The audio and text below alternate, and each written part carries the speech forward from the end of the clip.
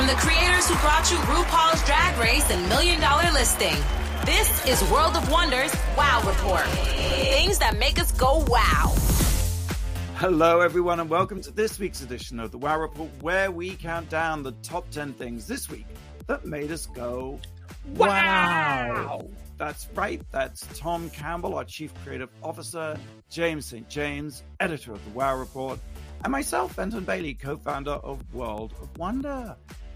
I think it's our Halloween episode. Oh, I better think of some Halloween content quick. Yeah, I think.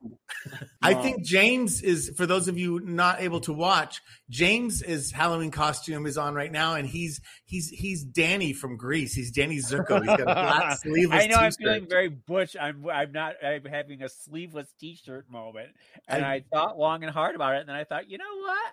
I'm just gonna do it. I'm gonna be butch today. Is this the first year that meme of like all those kind of fantasy Halloween costumes thing is going around? You know, it's funny. I have been seeing those, and they have been cracking me up. They are so funny. They are. Well, I would take this picture and put Danny DeVito. Danny DeVito. How dare you, sir? Danny DeVito in Grease. Thank you very much. All right, well, let's start our countdown at number 10, Tom. Number 10. Oh, this one's hard, you guys. And it's the wonderful, gorgeous human being, inside and out, Leslie Jordan, left Earth this week. And so unexpected, so sad.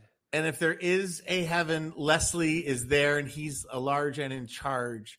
You know, Leslie Jordan, people know from Will and Grace as what was it, Beverly Leslie, something like that. And Beverly Leslie. Thank you. Karen Walker's nemesis, which, fun fact, that he was a last-minute replacement. That character was supposed to be played by Joan Collins, and something happened. Yes, and he took over it. And, you know, I first fell in love with him watching him in plays and movies by Del Shores, Sordid Lives, Southern Baptist Sissies, and, you know, he appeared in Drag Race a couple of times. I had the wonderful privilege of working with him. I knew him outside the rooms. We had some mutual friends. I'd been to dinners with him. He was the best storyteller. But sort of more than anything, and I want to hear you guys, it's like never was there someone who was diminutive. He was a sissy by definition, and yet he was one of the greatest men I've ever known. And he was full of love, radiated love, and helped, I think, everybody feel better about themselves. He's huge in the gay community, but I think especially during COVID, when he had his viral moments and his very honest to camera conversations, I think the whole world fell deeply in love with Leslie. Yes. I met him, I think, in the 90s. We were in the Out 100 together, and they had us do a photo shoot together dressed as like 18th century courtesans, and we spent about 5 hours everyone dissolved into giggles, because he was, like you said, in the great tradition of Southern storytellers. He is up there with Truman Capote and Tennessee Williams. Once he starts telling a story, it was magical, and I was very happy to spend a lot of time with him. He was recently at one of the drag cons. We did a panel together. So I just, God bless him. What a wonderful, wonderful person. This is what everybody has said to me, including Randy. He's like, it feels like every year he was a bigger star. His momentum was just building and building and building. Well, I read an interesting piece by Alexander Kakala and talking about how his struggle in life, and that embracing his sissiness and learning to love the sissy was sort of part of his journey. And I loved what you said, Tom, because I think sissy power is so underrated and ignored, and yet it is this sort of profound moral force. And I think that's why his star got brighter and brighter, because he just leaned into the sissy. And I think we need, sissy that walk, right? Absolutely. It's just, again, when people pass, you remember the best of them, but it's hard to remember anything but great things about Leslie Jordan, who I also know had been sober for many years and just really had been there and done that and come out the other side as this beautiful creature. And he will be so deeply missed. You know how when people pass away, famous people, your social media fills up with people with pictures with them? Yes. It was true with Leslie, but I feel like it's because he was so accessible. I feel like if you lived in West Hollywood, you had coffee with Leslie. You saw him at the Starbucks. He made you laugh. He was a special guy. And of course, he's on a sitcom, Call Me Kat. With Shane Jackson and Mayim Bialik. Yes. And they've been posting, and there's anyway. So I can go on and on, but it makes me tear up and cry, and it makes me so grateful that I got to know him a little bit, and that video of him and his messages live on, but not the same. Rest in power, Leslie Jordan. Let's move on to number 9, James. Number 9. American Horror Story has started again. I don't know, season 47, season 53, something like that. I don't know. It's American Horror Story : NYC, and it takes place in the New York City club scene of 1981. It's 1981. There are maybe 2 serial killers at work in the leather scene of the West Village. They're dismembering gays and drugging people, and it's sort of based on The Last Call Killer, which happened in the early 80s in real life, and it's what Cruising, the Al Pacino movie, was based on. It also sort of seems like there's a little bit of Igel Vesti in there, the Andrew Crispo murders. There's a photographer who is very Robert Mapplethorpian, and he takes pictures of the leather queens, and he does very seedy, artsy pictures, and he has a Sam Wagstaffian art dealer boyfriend who is very creepy, and we don't know what's going on with him, but they're very S&M and creepy weird. There's also Patti LuPone is a singer in a bathhouse, sort of like Bette Midler. There's Dennis O'Hare plays an Andy Warhol type. There's a Klaus Nomi character who dies very early on of a mysterious disease that is spreading through the gay community. I think the serial killer is sort of a metaphor for the coming AIDS crisis that's happening. There's a Larry Kramer character who works at the New York Native, and he's sort of somewhere between Larry Kramer and Gabriel Rotello and Michelangelo Signorelli. He gets radicalized by the fact that the government and nobody is doing anything about this coming disease and the serial killers, and he's keeps getting angrier and angrier and tries to bring in the lesbian community and everything to help with the problems that are starting. We also have Sandra Bernhardt in it, who is really fun, and we have Russell Tovey as one of the stars, and Russell Tovey is so cute and so wonderful. Swoon, yes, very, very handsome. He's one of the policemen who's gay and in the leather community trying to find out what's happening. And then also young Charlie Carver, little Charlie Carver is in it, who was, with World of Wonder, worked on the Stonewall, and he's so cute and so good.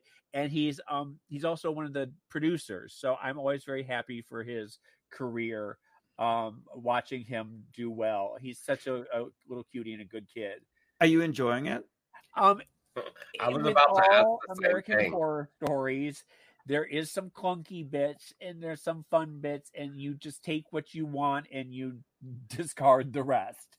And it is fun to see the leather scene portrayed, and fun to see the Mapplethorpe character and the Sam Wagstaff character and the Klaus Nomi character, and he's always performing at the gay clubs, and Patti LuPone singing her heart out. So there is some fun things there. Never having watched an episode of American Horror Story, The Phenomena, I'm sort of intrigued just by the way it seems to just take actual stories and then sort of mash them up in a sort of barely disguised way. It's such a radical, unusual thing to do, right? And that's where people get upset with him. But there's also, at the same time, he is sort of showing us gay culture in every period, in every time, and he's introducing people to it. So you can't really get too upset with it. I don't know that if you've never watched an American Horror Story, this is the season to start. I think you would go back to the beginning and do the first 3 or 4 seasons, which were spectacular. 2 quick things. One is that Law and Order takes real life stories. Yeah. Them. It's not unusual. But second, when you say New York City, gay men in 1981, I have PTSD. and I have trouble because of the AIDS. It's just like it fills me with fear beyond anything American Horror Story could do. But the way he gets around that is that this is about serial killers, and one of the serial killers might be a demon, and there's all sorts. It's not just AIDS, and it is sort of fun to go back. That was a very carefree period right before the coming AIDS. It was like the last year almost. 81 was the last year that we were dumb about it. We were innocent. And to see everybody, doing coke and getting fucked at leather clubs is something that like most kids haven't ever experienced, and it is sort of fun to relive. Blake, I don't want you listening to this part of the podcast. Thank you. Cover your ears, Blake. Well, I do love the posters, so. But that's just the thing about American Horror Story is the posters never have anything to do with the actual series. Like the posters look like 90s, don't they? Yeah, they do. I mean, they don't look like 1981. They're very genitalia. Yeah, wallpaper genitalia. Someone said to me the whole thing was based on Studio 54. So I have no idea what. Well, they were trolling me on Reddit and saying that it was about Michael Ehrlich and James St. James. So, but it is not. Honey, that's a whole nother American Horror. Not yet. All right, let's move on to number 8. Number 8. I was away last week. I was in London, where I was really lucky to see a preview for a musical that opened this week, and it's called Tammy Faye. Yeah, it's a musical by Elton John. Jake Shears is one of the writers too, isn't he? Jake from Scissor Sisters wrote the lyrics. Elton John wrote the music. The book is by James Graham, who actually turned The Best of Enemies, that documentary about William F. Buckley, right? And Gore Vidal. Anyway, okay. So that's when they first coined the phrase crypto-fascist. Yes, something like that. It's really interesting. I really enjoyed it. It was at a small theater, the Almeida Theater in North London. And I mean, years ago, David Furnish, Elton John's husband, told me about this, that they were doing this musical. And my immediate beware of dropping names. My immediate reaction was sort of, like you didn't call us, and of course, no one, absolutely they should make a musical about it and not call us or mention us or have anything to do with the Eyes of Tammy Faye. But once I got over myself, which took about 6 years, I was really excited to see it. And it is actually, I think it is actually really good. The set, well, first thing is the Jim and Tammy story is one narrative, but the bigger narrative is televangelism in the 80s and Falwell and radical right-wing fundamentalism, which is how the Republicans even got elected on the back of Nixon, on the back of Reagan and Trump. It's all this epic story, and how Jim and Tammy fell afoul of that televangelist vision because they were welcoming everybody. They loved the people with AIDS. They loved the gays. It was like an inclusive party rather than an exclusive one in which anyone who wasn't with you was going to go to hell and damnation and what have you. So that was all great. And they told that story, I thought, really well. They did it with a set that was very minimal, but it was like the Rowan and Martin set of old, where there were like all Hollywood squares, like rows of sort of windows, and people could pop out. And it I really love that. That's fabulous. Yes, it was really good. The other thing is that I found really great is, to be honest, I've never really found Jim Baker to be that interesting or that appealing. And because it's always been, for my money, about Tammy Faye, and that she was the beating heart and the loving soul of the whole story. But Andrew Rannells. I love Andrew. Yeah. Oh my gosh, James. I could not take my eyes off him. He was so gorgeous. So cute. I just sat there having impure thoughts all the way through. And it's the first time there was a complexity to Jim Baker's character in this that I've never really seen in anything. And of course, they touch on the gay stuff. They don't really go there as far as they could, although a hilarious moment is when Jim and Tammy set up PTL, and they're reenacting the Passion plays and having these theatrical extravaganzas of the crucifixion, and they give you little bits of them. They are the gayest thing you ever saw in your life. And there's a guy running around with a whip and whipping Christ, and someone at some point complains, "Everybody's gay. What's going on?" And you can, it all sort of makes sense in a way. Did you ever see Andrew Rannells in the original production of Book of Mormon? I did. Yes, that's where he's so good at that. He's so I've seen him a lot. He has a very busy career, but I'm glad. I just things that he's really talented, deeply talented, and because he plays. I think he captures that sort of uncanny valley thing in the sense that Jim Bakker is charismatic, but you also kind of don't quite believe him. Yep. That sort of inauthenticity, somewhat unctuous or something. Yep. Something, just that degree that's off, and he captures it so well as being sort of a wholesome, because he's a wholesome looking guy, right? I mean, it very, very gorgeous. So be interesting to see how it does. It's gotten some great reviews. It's a big story to try and fit into. There's a lot of story in there, and I wonder if it all completely works out. I'm interested to know how what you thought of the music. There aren't any standout. There's songs. no big bring the house down number. And I kind of think that's what you need. I mean, yeah, even Tammy herself in real life, when she had an amazing number of songs, any which I would have loved to have seen here authentically in this context. And, especially when you have the two powerhouses of Elton John and Jake Shears, you would think that there'd be something. Maybe they're retooling it. I did see that Elton John also has Devil Wears Prada coming up on Broadway this upcoming season. So yes, he is very busy. So we don't have to worry about Elton. We don't have to worry. Yes. He's doing okay. Exactly. That is Tammy Faye through December 3rd at the Almeida Theatre in London. Let's take a quick break. I want to tell you, Halloween is coming, and we have a special on House of Love cocktails. Right, Tom? It's true. It's true. If you've never tried them, this is the time. It is. It is. If you go to houseoflovecocktails.com, through midnight on Halloween, and if you enter BOO at checkout, that's BOO. I wonder who wrote this, Tom Campbell. I just have this. I see your hand in this. No. Anyway, if you enter BOO at checkout, you get 20% off. No tricks, all treats. House of Love cocktails and mocktails. There's incredible premium pour cocktails. There's also alcohol-free mocktails, so everybody is invited to the party. That's right. All right, they're boolicious. Blake, do you have a question? Yes. It's Halloween season, and, the Thriller video.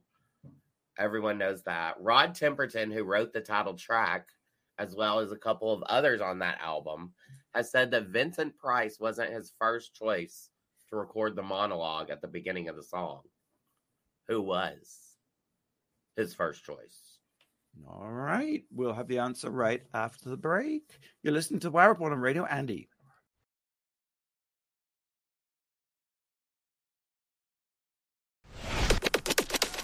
You're listening to World of Wonders Wow Report.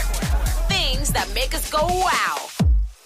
And welcome back to the Wow Report. It's Benson here with Tom and James and Blake, and we're counting down the top 10 things of the week that made us go wow. Before we continue the countdown, Blake, you got a question for us? In the Thriller video, Rod Temperton, who wrote the title track, has said that Vincent Price wasn't his first choice to record the monologue at the beginning of the song.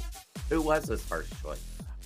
I'm going to say it was Joan Collins, and then it went to Leslie Jordan, but then it went to Vincent Price. Vincent Price after that. Good guess. No. James, you're paying attention. For that, I appreciate. I can't imagine anybody but Vincent Price doing that. It's crazy. The only thing I could think of, but I don't think they were alive or even close to being alive, would be like Bela Lugosi. Oh, yeah. I'm going to say Sir John Gielgud. Okay. It was the Mistress of the Dark, Elvira. Oh. And why didn't she do it? I think they had a meeting with Quincy Jones, who produced the album, and he suggested Vincent Price because his wife was a good friend.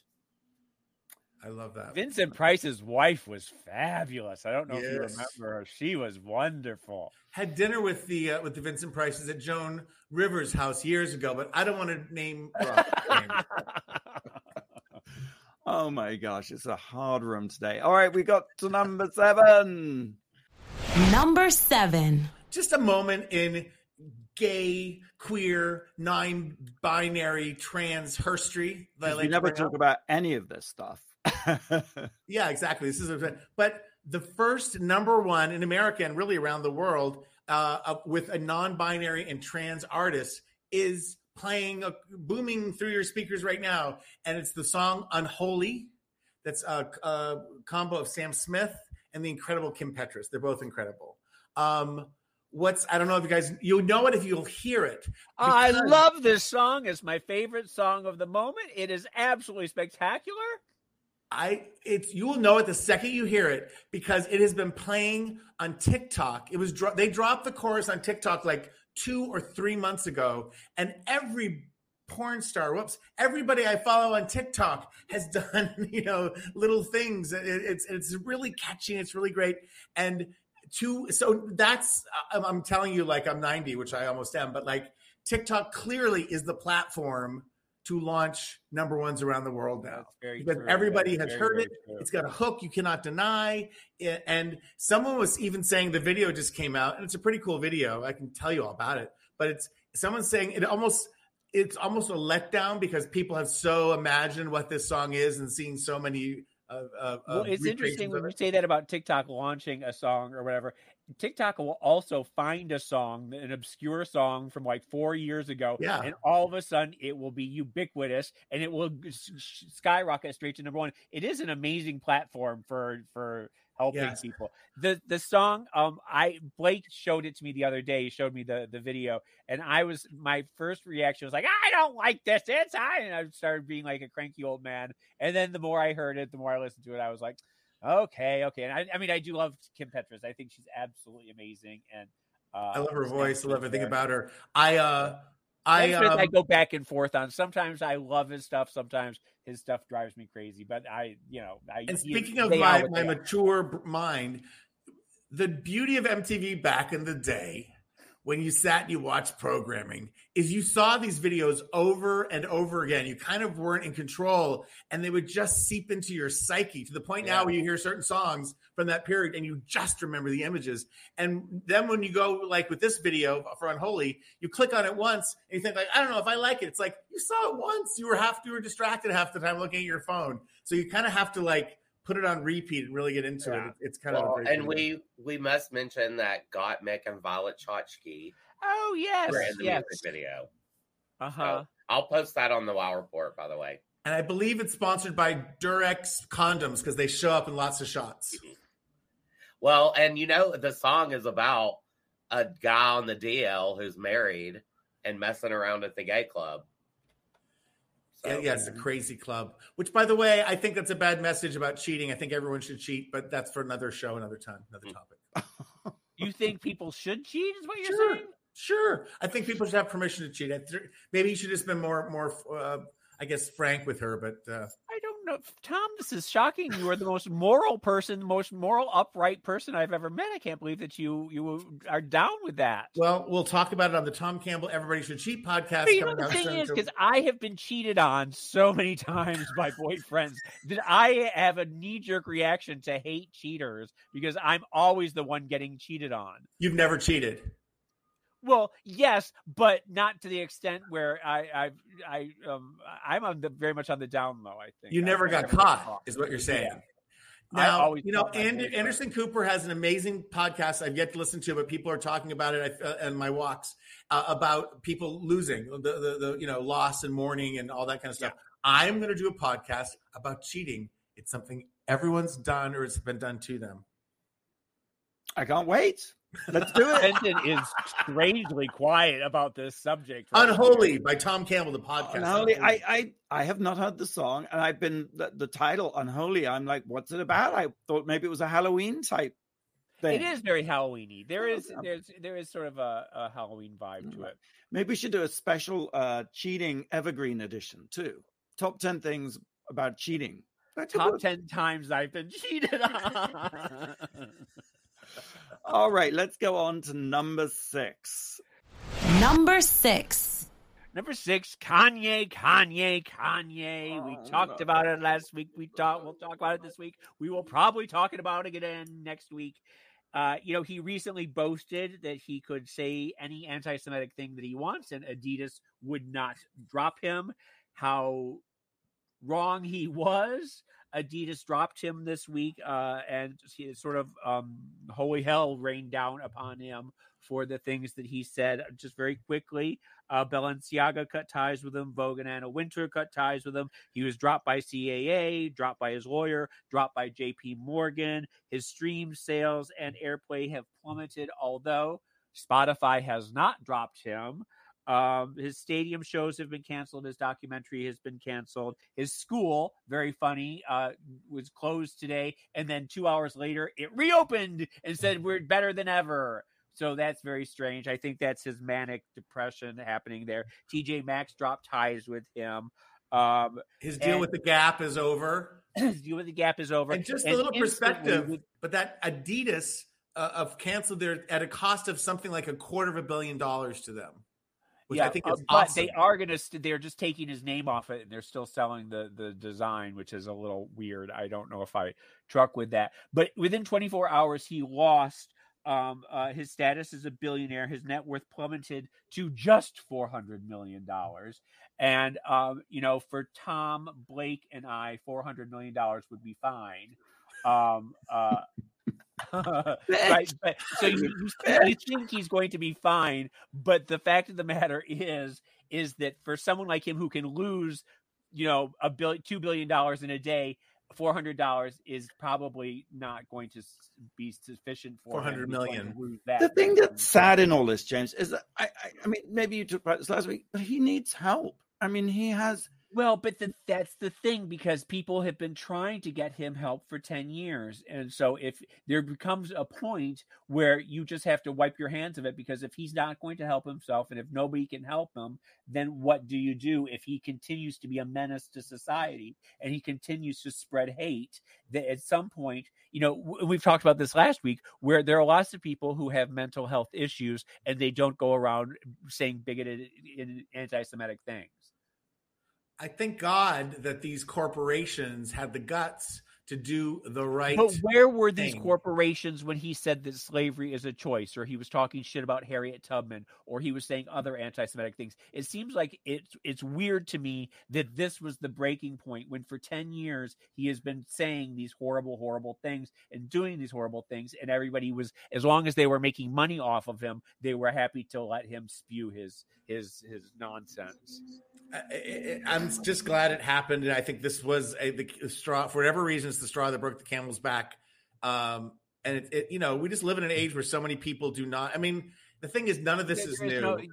As long as the money was rolling in, it seemed like it didn't happen. I do want to also say the one person who has been standing in his corner and came out today in vigorous defense of him was Roseanne Barr, which was sort of like, Dan Rather put out because supposedly he went to Skechers and was escorted out of the building. You hear about that?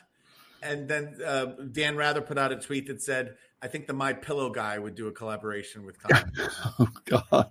I know it's like not something to make jokes about, I guess, but also. You do see on Daily Mail, which I've talked about before, and how Daily Mail comment section is all Russian, bots and trolls and everything. And they are all for Kanye. Oh, God bless Kanye West. Oh, this is just the best thing, blah, blah, blah. So you do see that maybe there's some Republican talking points there that people are going to latch on to. I don't know. It's all just a big mess. And I'm sorry to bring it up again. Yes, I'm trying to buy some Adidas sneakers. I'm a Nike guy, but I'm trying to spend some money at Adidas. to show my support. Well, Billy bought all the Kanye stuff when the Gap Yeezy stuff, whatever it was, and was very excited because he thought it was going to be incredibly valuable investment. But of course now, you can't even wear them out of the house. It's like we don't know how things will bounce back, and people might start thinking it is collectible. I do remember you were praising the Balenciaga garbage, or the Gap garbage bags, and the Balenciaga muddy stuff. Yeah. You loved all of that. James, I was trying to have a discussion about conceptual design in today's world, and you were just having none of it, just shutting it down. Well, if I may, to me, it smacked of Marie Antoinette playing shepherdess and pretending to be a poor person at the Petit Trianon, and that's what brought about the revolution. Well, I know you're waiting for all our heads to be cut off, but the fact of the matter is that that's what fashion has always done. It's always been a sort of flying in the face of reality. It's always been a fantasy, at times a provocative fantasy, or a tasteless fantasy, or even a tone deaf tasteless fantasy. All right. I have totally blown out whatever was happening in your head. What is happening in my head is, how do I segue from Kanye West to Harry Styles? And because of my limited talents, I can't think of a way to do it. So, but number 5. This week I went to see Harry Styles at he's in LA doing I think he's doing 15 nights of Harry's house at the Forum. Oh my gosh. I mean, he does it in the round, but it's not actually a round. He plays on a square stage to all 4 sides of the audience. He is so good. Like, just the moment he walks out on stage, and interestingly, didn't change his outfit once. Not a change of outfits. It wasn't a big show. It wasn't a huge band. There weren't a lot of visuals. It was extraordinarily stripped down, but not for one moment I didn't look anywhere else. He is lightning in a bottle. He pranced and danced around that stage like he was having the best time. He connected with everybody in that audience somehow. I mean, I guess this is simple. This is what it started. He's a star. Yeah, he's a star in a way that others are more studied or have to. Beyonce, she's great, amazing, but it's always about perfection. He just showed up, put on a t-shirt, or gave that impression that he just showed up. Yeah. But I imagine that, did the crowd were they bananas? Was it just bananas? Yes, just bananas. He sounded great. And you're right, the idea that he's always just having fun. Like I've watched clips of his shows, and he'll stop and it looks completely spontaneous. It looks like there's but he's a star. He's just a star. He's just a star. There's no choreographed routines. There are no dancers. There's no whistles and bells. It's just him and a band, and hit after hit after hit after hit. He never seems to tire. There's one moment where he talks to the audience because it gets them to hold up all the signs that they brought along. He was just so funny just sort of conversational, but so funny. I because part of me went along with I'm going to put on my queer baiting judgy face and report back to you.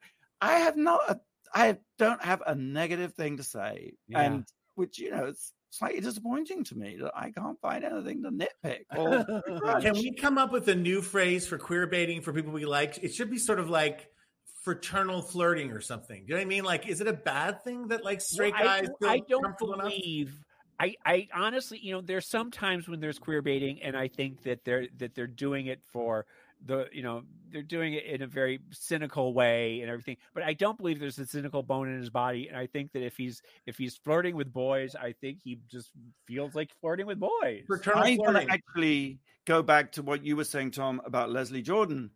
He's a sissy, and he's got a girlfriend, and he may well be straight, but it's just that joy of sissiness. It's not.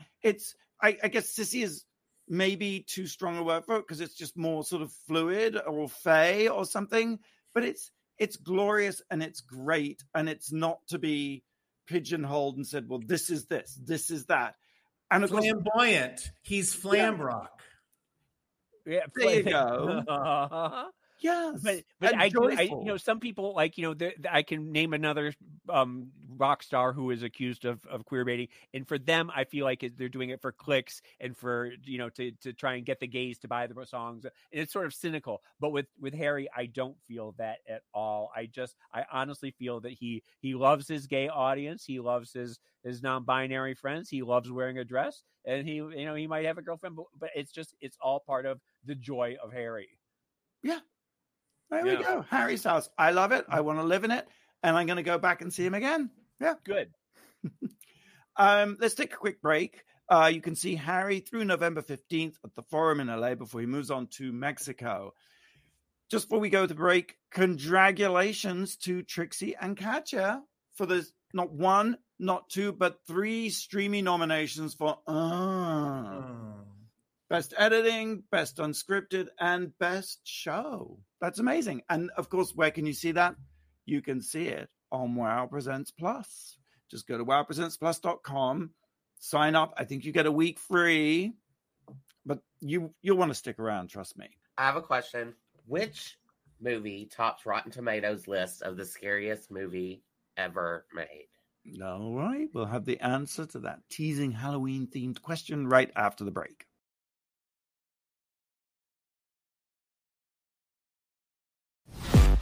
You're listening to World of Wonders Wow Report. Things that make us go wow. Welcome back to the Wow Report. It's Fenton here with Tom and James. And Blake, you had a question for us. I did. Which horror movie tops Rotten Tomatoes list of the scariest movie ever? Well, you would think that it would probably be The Exorcist or Texas Chainsaw Massacre or Halloween, but it's probably not. What is it? Oh, Tom, what do you think? It's not one of those Saw movies, I hope. I don't know. I stick with the old-fashioned ones. I'm like Halloween or Psycho. Psycho, maybe, yeah. Or what about what's that cannibal one? The in South America in there. Anyway, I'm going to go based on what my nephew is going as for Halloween. Killer Clowns from Outer Space. There's a new horror movie out, the title of which I can't remember, but people are being carried out. The Terrifier one that we talked about last week. Yes, Terrifier 2. Yep. It's Exorcist. I thought so. James, you did it. You did it. Yeah. Very long, sloppy way, but you did it. We are counting down the top 10 things that made us go, wow. We've reached number 4. Number 4. I watched 2 episodes of a new docuseries that you can see on Hulu or OWN, executive produced by Oprah and Tracy Ellis Ross. And it's called The Hair Tales. And it's this incredible celebration of Black women and their hair. And it's kind of fascinating. Now, I was confused at first because I thought it was just a single documentary. I thought, geez, she's talking to Oprah a great deal in this documentary. But it turns out that every episode there's somebody else that Tracy Ellis Ross is interviewing. In the first episode, it's Oprah, which is anytime spent with Oprah, you just realize how much you miss Oprah and how we used to be able to spend 5 hours a week with her. And then Issa Rae is in the second episode. And there's a congresswoman coming up, and it's split between the celebrity interview with, and then there's this kind of beauty parlor of women getting their hair done and just regular women telling their stories. And then they have sit downs with experts and academics and things talking about the history of Black women's hair. Obviously, it makes its point in its totality, and it's just how hair is political. And the insights from the Oprah interview just blew me away. First of all, some of this has to do with hair, and sometimes it rambles off into other things. But Oprah remembers sitting on the porch in Mississippi and her grandmother braiding her hair. And Oprah, no matter what else, she had good hair, and everyone was proud of it. So she felt always just, she had beautiful hair. And then she also said that there's a picture of her with pigtails, and there's a picture of her like at 8 that has on her desk. And she goes, I knew I had purpose then. That hair told me I had purpose. And she goes, what else was going on then? She goes, I found Christ then. She started going to church. And so Oprah's training, it just makes so much sense that Oprah's first moments of empowerment were around God, the preachers and people communicating with language and passion and words. And it was really interesting. And then, apropos of nothing, but I want to tell a story. She talked about when she was 22 and an anchor at a Maryland station. And they brought her in, 22, and they said, and her hair at this point was kind of smoothed over. It looked like Diana Ross in Mahogany. You know, it wasn't like crazy, like it wasn't a natural. And they said, your hair's too big. We've got to do something about it. And again, she's like, oh my God, my hair is, to herself, my hair is my thing. And they said it interferes with the green screen. It buzzes. So we're gonna send you to a salon in New York, and they're gonna fix it. And Oprah said, I didn't even think of it as a black or white thing back then. All I thought was, I'm not pretty. I need to be fixed, which is really powerful. The guy also said to her, she started to tear up. He said, you know, your eyes are really far apart and your nose is broad. Would you ever think about getting that fixed? She's like, what does that mean? Like, they wanted to like give her plastic surgery. And so she went to the salon, and it was all white people. And she said, is there anybody? No. And so they ended up giving her, as a French salon, they gave her a French perm that literally burnt her scalp. And she left with scabs and like tiny bits of hair. Her hair, her crowning glory, the thing, you know how women are, and black women especially, just it was taken away from her. And there's this, she talks about this one other black woman who was like the story editor, who they showed pictures of, who had very short hair, beautiful black woman. And she brought her to her barber, and they shaved it all off. And they had to take her off the air. And slowly she had a small perm, bigger perm, bigger perm. And she goes, I never let anyone touch my hair until the Oprah Winfrey Show started like 8 or more years later. And she finally found someone that could take care of it, she could trust with her hair. And of course, Oprah's hair journey. And again, there's lots of women's stories, but I was obsessed with Oprah's. You know, Oprah's had every kind of hair. In terms, you know, if you want to talk about the hidden language and importance of for black women and their culture hair, Oprah is, you know, volumes and volumes and volumes of that. So that is such an incredible story. Like none of which I had any idea of. And it,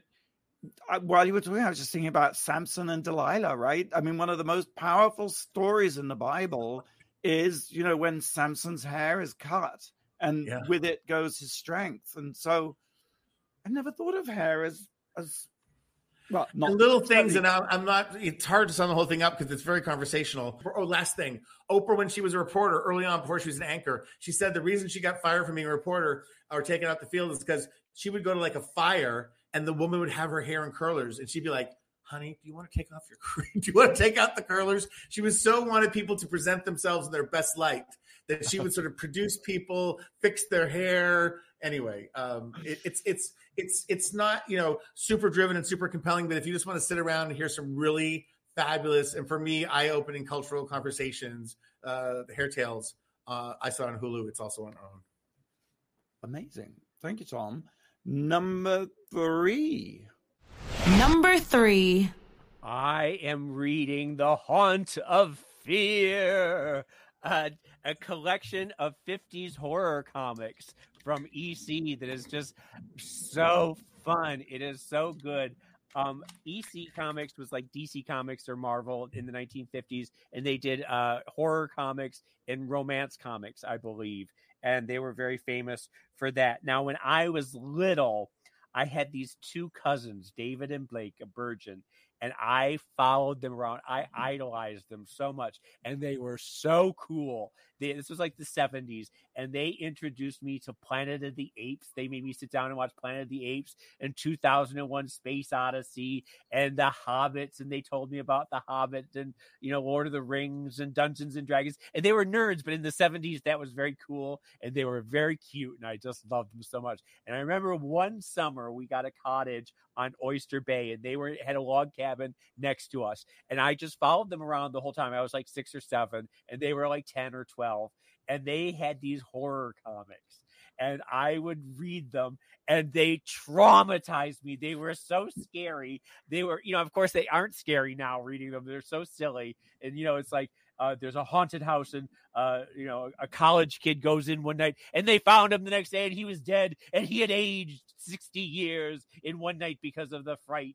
And, it's like all sort of like, and there's one where there's a man murders his wife and buries her in the basement with the cat, and he hears the ghost cat meowing and it drives him insane. And so it's like all sorts of things like that. But these traumatized me so much. And for the last 50 years, I have been traumatized by horror comics. So for me to buy this was a very big step. And I was like scared to buy it. I was like, oh my God. And rereading it, how is it? Like, do you think? Well, like I said, they're very silly and they aren't scary at all. But at the time, to my 6-year-old self, there was nothing scarier in the world than horror comics. So I am going through and healing a past trauma in my life by reading these. But they're very fun, and it's for tis the season. It's the spooky season. Tis the season. It is Halloween, and so if you get a chance, it just came out. It's called The Haunt of Fear. EC Comic Horror. Ooh.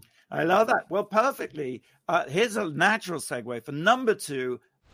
Number 2. Mega Threats. I am reading a truly dark, terrifying book called Mega Threats. By renowned economist Nouriel Roubini, who was nicknamed Dr. Doom until he predicted the 2008 housing crash and Great Recession. So now he's back and he's saying we don't face just one mega threat. There are 10 mega threats, which is convenient, right? If you're writing a book, it's not like one thing, it's 10 things. It's a listicle book. And making it even worse, these 10 mega threats are all interconnected. He says in the introduction, spoiler alert, without amazing luck, almost unprecedented economic growth, and unlikely global cooperation, this won't end well. So I'm scaring myself to death reading this book. It's about, you want to know what the 10, well, maybe you don't. What are the 10 mega threats? Yes. I hear you ask. Well, of course, I immediately went to the contents page thinking it would just list them out. Yes. It doesn't. Damn it. But basically, I can give you an idea. It's debt, stagflation, globalization, AI, environmental, global warming, right? And Kanye West. No. Kanye West is not on the list. But it's, I mean, I remember, James, when I was a kid, I can't remember what it was like. There's always some book that is remember predicting... Killer Bees were coming. The Killer Bees were coming. That was one. And yes, there was always something that was going to happen and it was going to take out the world. The 2012 Mayan calendar.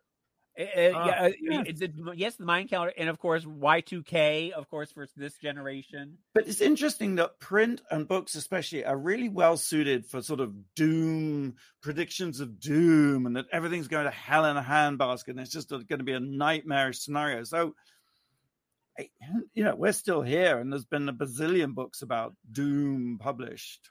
Are drag queens listed as one of the top 10 things that's going to bring around the other world? They probably are the cause of They are one of the four horsemen of the apocalypse. Right, there you go. Exactly. No, they aren't. That's the crazy remember thing. Remember Future Shock was the big when I was little. Exactly. Yeah. Great. Yeah. Exactly. Future Shock. Yeah. And it's sort of the same thing. Yeah. Yeah. All right. So what is the name of this? It's called Mega Threats. Mega Threats. Okay. Yeah. Good title. good Halloween read. Okay. Are you reading it or is it on audio? I'm actually reading it. It's on, you can buy the book, you can buy the Kindle, you can get the audio version, Nice. You can terrify yourselves 3 ways. I think I'm going to do it this weekend. All right, please do. All right, we're going to take one more break. And when we come back, the number one thing this week that made us go, wow. Wow.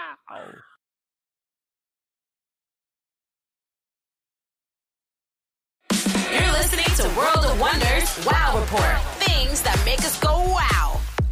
Welcome back to the Wow Report. It's Benson here with Blake and James and Tom. We've been counting down the top 10 things this week that made us go, wow. Wow. What is number 1?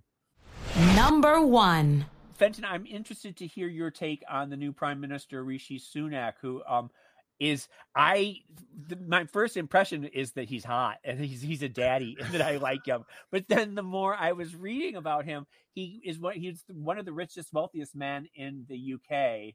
Which sort of maybe is the richer than the monarchy, as a matter of fact. Yes, yes. And what is his politics, and do people like him?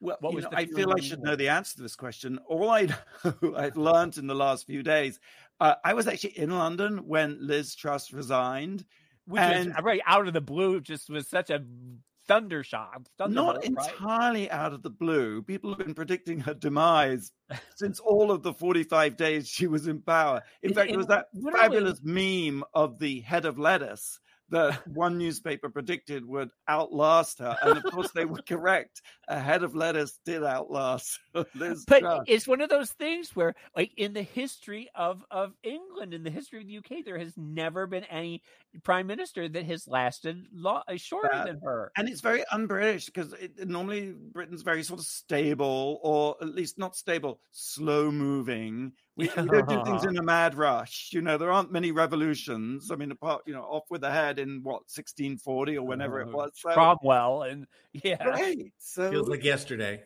But Rishi is, in addition to just being incredibly handsome and incredibly wealthy, he went to my college at Oxford. So I'm a little, which is the only time anyone that I've ever been aware of went to the same college. But is he well liked? Is he far right? Is he far left? What is he? You can tell I've been blabbing because I have no idea. Boxers or briefs? Boxers or briefs? That's really what James wants to know. That's all we care about. I mean, I don't know about his policies in particular detail, but I would say the Conservatives have been in power for rather a long time and seem to have reached the end of the line, Okay, well, I will be on the lookout for him, but it's very exciting from a diversity. I mean, like the first Hindu, the first non-white prime minister, crazy, yeah, and amazing, yeah. All power to him, I guess. Okay, right. That's it. Very good then. We did it. All we got time for this week. Thanks for listening. Thank you, Tom. Thank you, James. Thank you, Blake. You can catch previous episodes on our YouTube channel, where you can see us as well. Wow Presents. And we'll see you same time, same place next week. Until then, go out and do something that makes the world go wow.